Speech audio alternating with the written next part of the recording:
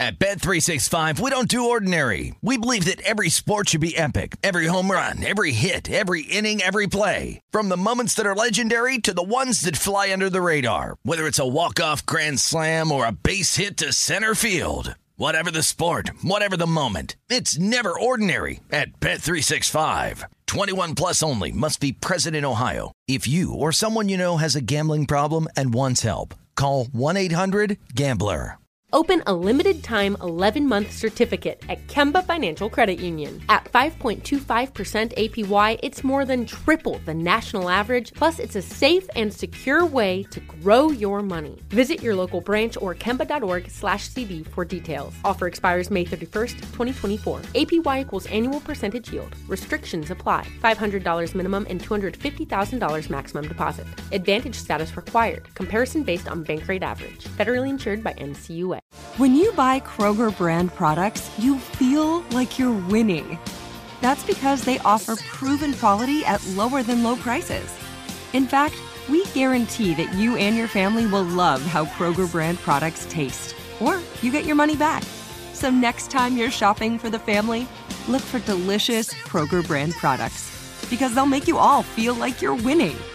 Shop now, in-store, or online. Kroger, fresh for everyone.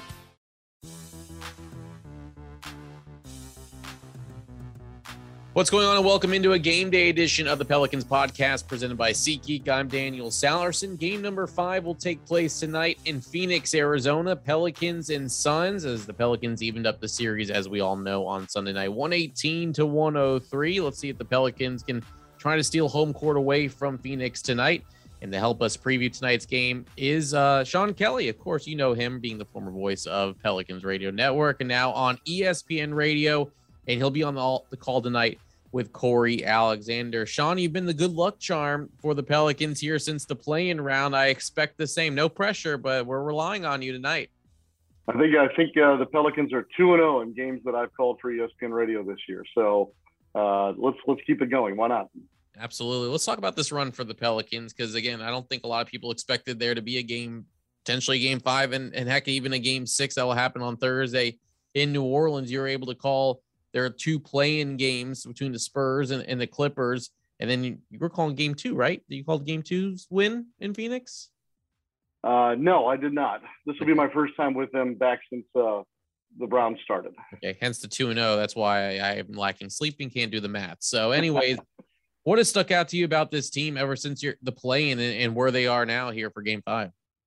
Well, they're fearless. Let's start with that, because I think they're one of a couple teams in this opening round of the playoffs that maybe they just don't even know what they're doing or what they're supposed to do or not do. And that's a sign of a young team. And it's also a sign of a team that, has been able to kind of put the blinders on, or at least the earplugs in, and not pay attention to what a lot of us nationally have been saying about the New Orleans Pelicans. But look, it is amazing how in this first year, how the fingerprint of Willie Green and the culture that he's been able to put in place has happened so quickly, and it's come really at the right time. And you can sense that kind of down the stretch of the regular season. Certainly I saw it in person myself during the play-in tournament. And if you want to put an even more specific note on it, it's really the comeback against the Clippers that I think sets the scene for what New Orleans has done in this series against the Suns, in that they don't seem to flinch when things aren't going well. They have this mentality that, look, we can get it done even if it doesn't seem like it's supposed to be done in any particular game. And now they've figured out how to play out in front a little bit. And that was, I think, another big step that we saw in game 4, was that having a lead and padding it just enough to get to the fourth quarter, and then making the adjustment they did on Chris Paul. I think that was another lesson learned. And I think it evens the scales a touch more as you go into now what has become a best of 3. Devin Booker being out obviously is a big factor for the Phoenix Suns, but are you surprised that this series is tied up at 2, even with the fact that Devin Booker's out? This is still a 64-win team in the regular season. Yeah, I am a little bit. I don't want to concede the Devin Booker thing just yet, because I think it is more than significant. And I fear sometimes that when it is as big of a factor as it is, that all we're going to hear nationally is, well, the Pelicans aren't in the situation if Devin Booker's playing. I'm not so sure I buy all the way into that. But I know this, with Devin Booker, as you mentioned, they were the most dominant team in the NBA all regular season. I had them several times in person. I hadn't seen a team do things like they do in a long time, as far as dominating an opponent or defending the way that they do, and then having multiple ways to score the basketball. So there's a reason why, and I think it's they were 8 games better than everybody else. They were just as good on the road as they were at home. This is still, to me, one of the top 3 teams in the NBA. I was asked just the other day if I had them still kind of like number 1 in a kind of a power ranking, and I said, well, no Devin Booker, no number 1. I might put Golden State maybe in that slot, and then a Phoenix, and then I would probably muddy the waters for 3, 4, 5, because Boston's going to be in that conversation as well. And let's not count out the defending champs themselves. I think Milwaukee still has a lot to say about how this postseason goes too. But this Phoenix team, I think, should still be favored to win this series, although they find themselves in a situation they didn't quite expect. They're not going to get the rest that they were hoping for going to round 2, because the Pelicans now have pushed them at least till Friday. So all those things play into it. But, I still think they're the team to beat in the tournament, even without Devin Booker. But the Pelicans sure are making this quite interesting. And look, I as crazy as the NBA season was, and college basketball too, if the Pelicans were to win this series, I don't think I would be all that stunned. And I think that there are some other series around the league right now that might surprise some individuals. But then again, if you just kind of follow the season and how it went, perhaps you shouldn't be. And we all know this, as we're finding out in this series, Daniel, any team is 1 injury or 2 away from being completely different than we thought they were. Yeah, absolutely. We'll see how the Sixers go. Joel Embiid is going to be playing, but with that ligament in that thumb, it might be a different Joel Embiid that we get in the rest of this first round, and who knows after. We'll get to some of that in a little bit later on, as far as what series has really stuck out to you the most. But I want to go back to Phoenix before I head back to New Orleans. And we talked about, again, Chris Paul being limited, and basically the 2 losses for Phoenix have been Chris Paul being limited. In those 2 wins, it's been Chris Paul taking over in the 4th. But what else has to change for Phoenix in order to keep this series alive and move on to the next one? Because they haven't hit a lot of threes in these last couple of games. Is it just a factor of getting other guys to score, or is there a little bit more to that? I think Mikal Bridges has to be more of what we saw during the regular season, a real true 3-and-D guy for the Phoenix Suns. And maybe it's lacking more on the offensive end of things right now. But, one thing that the Pelicans have done very well is that's kind of keeping the game out of the half court at times. They're not necessarily a run and gun team, but yet they really do push it up the floor and long outlet passes, and you're able to get deeper into the possession before Phoenix can, say, get set defensively. And I think that's been successful. And then the rebounding story is remarkable. The numbers that Valanciunas is putting up, and how now Larry Nance has come in to help this team. And that dates back to that Friday night against the Los Angeles Clippers and how big he was in that second play-in game. Jackson Hayes too, if he can find a way to stay on the floor maybe a little bit longer. But the rebounding advantage that New Orleans has had is maybe a little bit of a surprise to me, in that with a guy like Ayton, that would counter it somewhat. But the team rebounding for Phoenix has not been all that strong. And like I said, Bridges has got to be better in the scoring situation. And then obviously with Booker out, can they get something more from one of the Cams, either Cameron Payne or Cameron Johnson, to help I guess keep pressure off of either Ayton, or like the Pelicans showed in the 4th quarter of the other night, the ability to trap Paul, and no one else can make them pay for doing that. You talk about that Clippers play-in win for the Pelicans, and I think it's safe to say Brandon Ingram really shined in that game, almost with the triple-double with the 37 points, and now 3 straight games with 30 or more points, which hasn't happened in Pelicans playoff history. What have you seen from him that has really, I feel like a lot of people are starting to recognize nationally what Brandon Ingram's capable of doing. I know you've probably seen it beforehand, but what is so special about what BI has been able to do for this Pelicans team in his playoff debut? He hasn't been in the playoffs in his first 5 seasons in the NBA. Yeah, well, it seems like everybody on that roster seemingly has never been in the postseason before, and they seem undaunted by that. I think that Ingram's comfort with Willie Green is really now, the fruits of that have really started to come forth. I said right before the play-in, I think it was, that, don't laugh at me here, but Ingram might be kind of a baby Kevin Durant, just not just the build, but sometimes the unguardable shot, or now his ability to get to his favorite spots. And now all of a sudden people have started to kind of make that comparison. And again, Brandon Ingram is not Kevin Durant. Could he be? Well, I don't know, maybe, but you can't help but draw some similarities between the way the two of them score the basketball right now. And Ingram has also found a way, and I saw it in game 4 a little bit, that, miss shot, go chase down your miss, or draw a bunch of attention and then make the right play as well. And so I think that's come back to help him. If he's able to make the right play, he may get another chance during the same possession, or it may change the defense to where Ingram gets the shot he wants on the next trip down the floor because he made the right play on the previous trip. I think you had Andrew Lopez on yesterday's program, and he spoke to the historical significance of what Ingram's doing right now. And it's remarkable. And to see him now, I think, truly be the offensive and scoring leader and not having to worry so much about being the leader in so many other facets that CJ McCollum has been able to kind of come in and do for this club on and off the floor. I just think it's made him a more comfortable player, and therefore he's been a killer here through the first 4. Yeah, and CJ's been putting up some numbers, but not as efficient as you would like here. And so you've been able to be 2-2 without really having a lot of CJ's best performances out there. But I feel like in this situation, not only with Brandon, but with CJ, I think it's helped some of these young guys step into the roles that they've been able to have. Herb Jones, you saw the 3 blocks on 3 3-pointers last night, or on Sunday night, I should say. And then the same with Jose Alvarado getting into it with Chris Paul. I mean, you have some rookies here. I think getting the help of CJ and guys like BI may feel more comfortable and really show that this stage is not too big for them.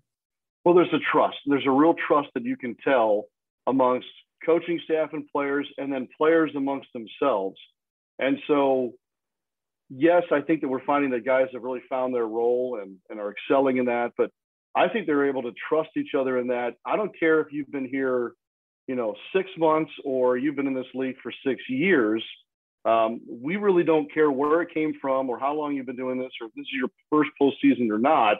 Go be you. I think that's the thing about the Pelicans. They really are they have found a way to be themselves basketball-wise.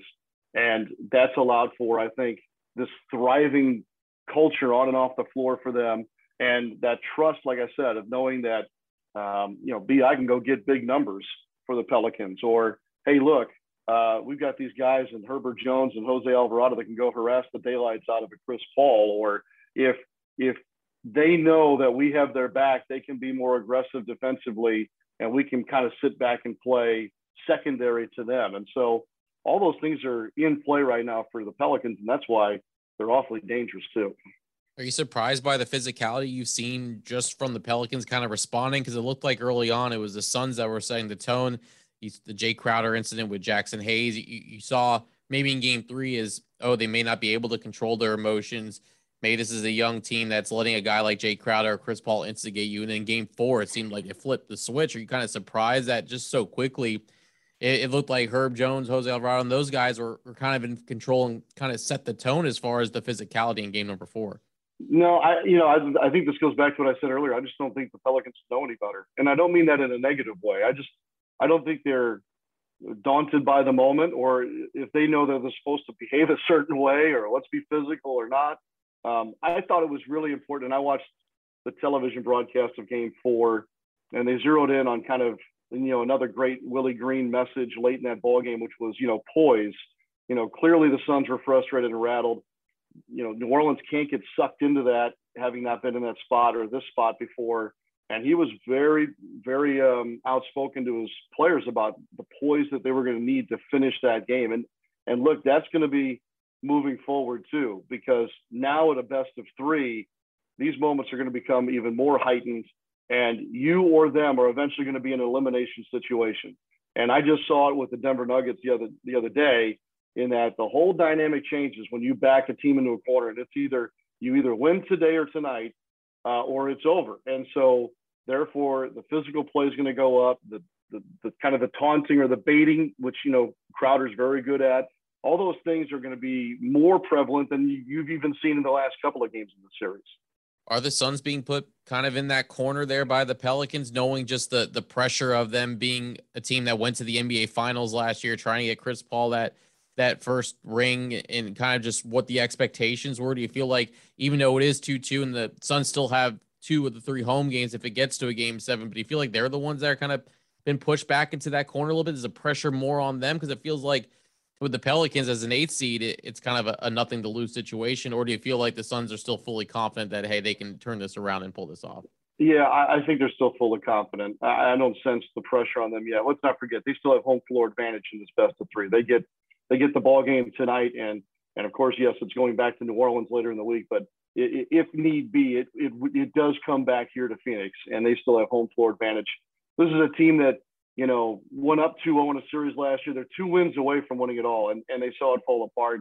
And then they had the regular season that they did, basically checking every box you could think of for an elite team. And so whether it be their veteran leadership, and I guess I'm talking about Chris Paul primarily, but, a steadying head coach in Monty Williams, I don't sense that they're in any kind of a panic mode right now, or feel that they've been, as you put it, pushed into a corner just yet by New Orleans. Now, look, if the Pelicans win tonight, yeah, now we're into that corner, and now they've got to go back to New Orleans, and all this conversation changes by the end of tonight's play. When you're doing your prep work for tonight and getting ready, what is tonight's game going to come down to for either side? I know free throw disparity was something that was on the mind of Monty Williams and Chris Paul after the game, but what does this come down to tonight in a game 5 that will kind of set the tone for the rest of the series as far as where it goes? Hit shots. Let's start with that. By the way, the free throw thing, yes, lopsided, worth noting. Look, Phoenix was a jump shooting team in game 4. And I've done enough games over the years, and I've done enough New Orleans games over the years to know that if you don't attack the basket, you're just not going to draw the contact or get yourself into a free throw opportunity. So that plays into it somewhat. That number will tighten. You can count on that starting with game 5 tonight. But this goes all back to hitting shots. And that's what I was really concerned with kind of through the first half in game 4. And sure enough, the Suns take a lead in the locker room because New Orleans is not hitting the shots they did in their game 2 win. I mean, they shot so far over what we've seen all year with regard to the three-pointer.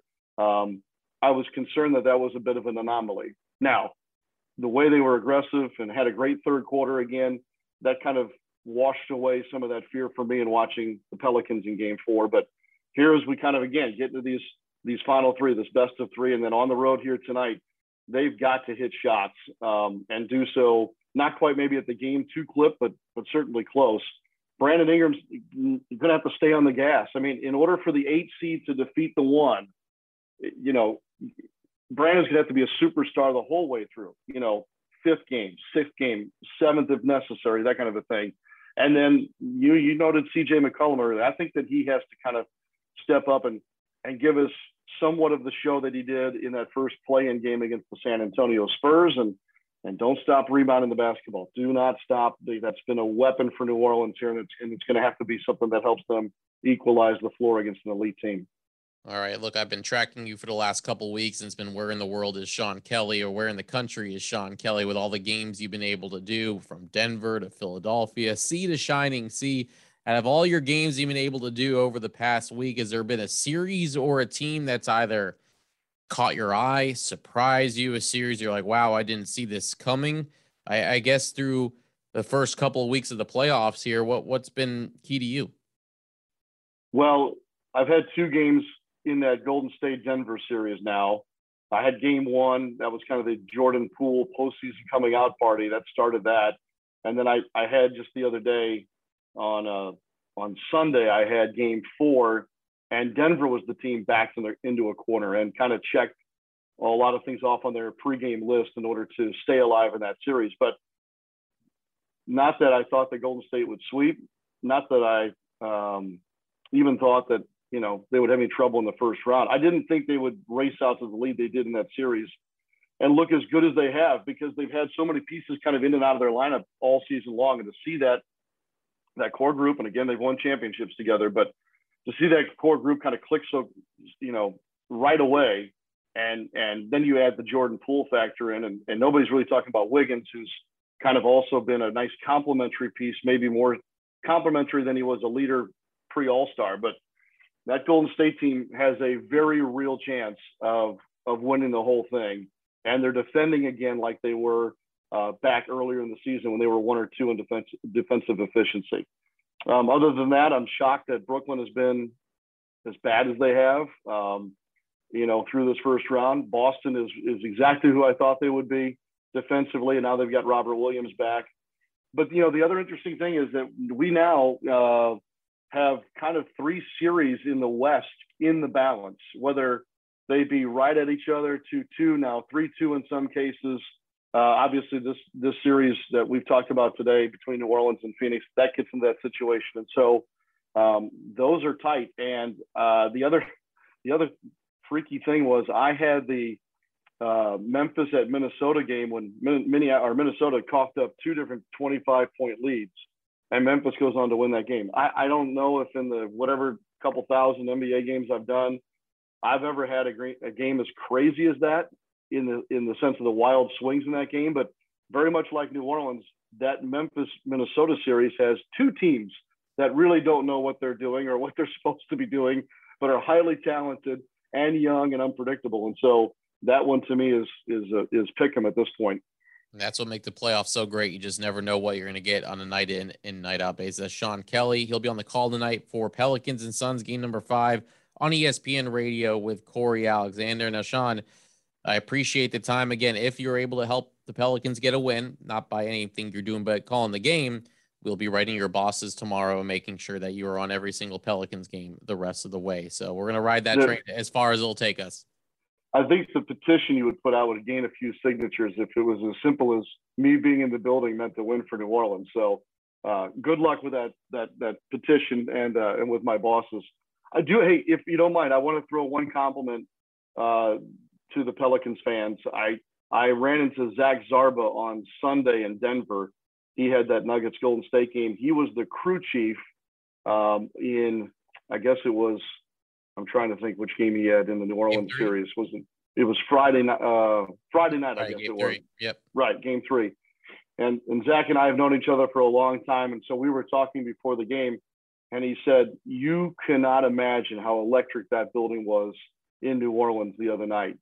Just as an official and somebody who goes to all the buildings in the league and is probably one of the top 3 or 4 officials in the league, he made a point to tell me how electric that atmosphere was, how intense it was, and really, as they say, he was throwing flowers at the Pelicans faithful as far as the type of atmosphere that they produced for that ball game. So that's not a normal source that I would get with regard to, hey, tell me what it was like in New Orleans the other night. He offered it up himself, and that's what he said. And so I wanted Pelicans fans to know that it was very much noticed as to what they did at home. Absolutely. That's a great way to end the show, as Pelicans fans have been showing up for these last 2 games. It's been hard to hear those ref whistles for the last couple of games with how loud it's been. I haven't been able to hear them from some of them, and neither have Todd and JD. So definitely the crowd has shown up, and we'll see if they can do so again on Thursday in game 6. We'll see how tonight goes. Again, you can listen to Sean and Corey Alexander on ESPN Radio. Sean, I appreciate the time. Good chopping it up with you here on a podcast that you kind of helped build with the Black and Blue Report back when we had it 5 days a week talking Saints and Pelicans. So I appreciate you coming back on and sharing some info about tonight's game. Well, your guest list took a major hit with me today, and I apologize for that. So thanks for having me, Daniel. Listeners will go up after today's show. That's Sean Kelly. Pelicans and Suns tonight. Join us at Manning's Watch Party. I'll have pregame for you at 8 o'clock from there, and then Pelicans and Suns at 9, Valley Sports New Orleans, TNT, and ESPN Radio. Until another show for Wednesday or Thursday, I'm Daniel Salerson. Thanks for listening to the Pelicans podcast presented by SeatGeek.